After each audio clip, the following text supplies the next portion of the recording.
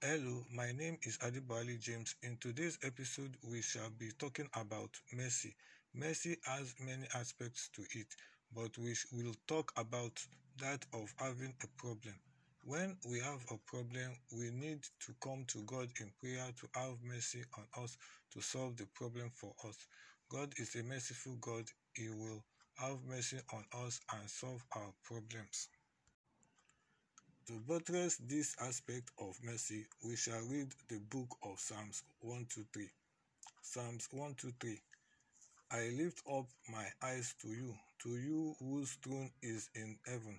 As the eyes of slaves look to the hand of their master, as the eye of a maid look to the hand of her mistress, our eyes look to the Lord our God till he shows us mercy.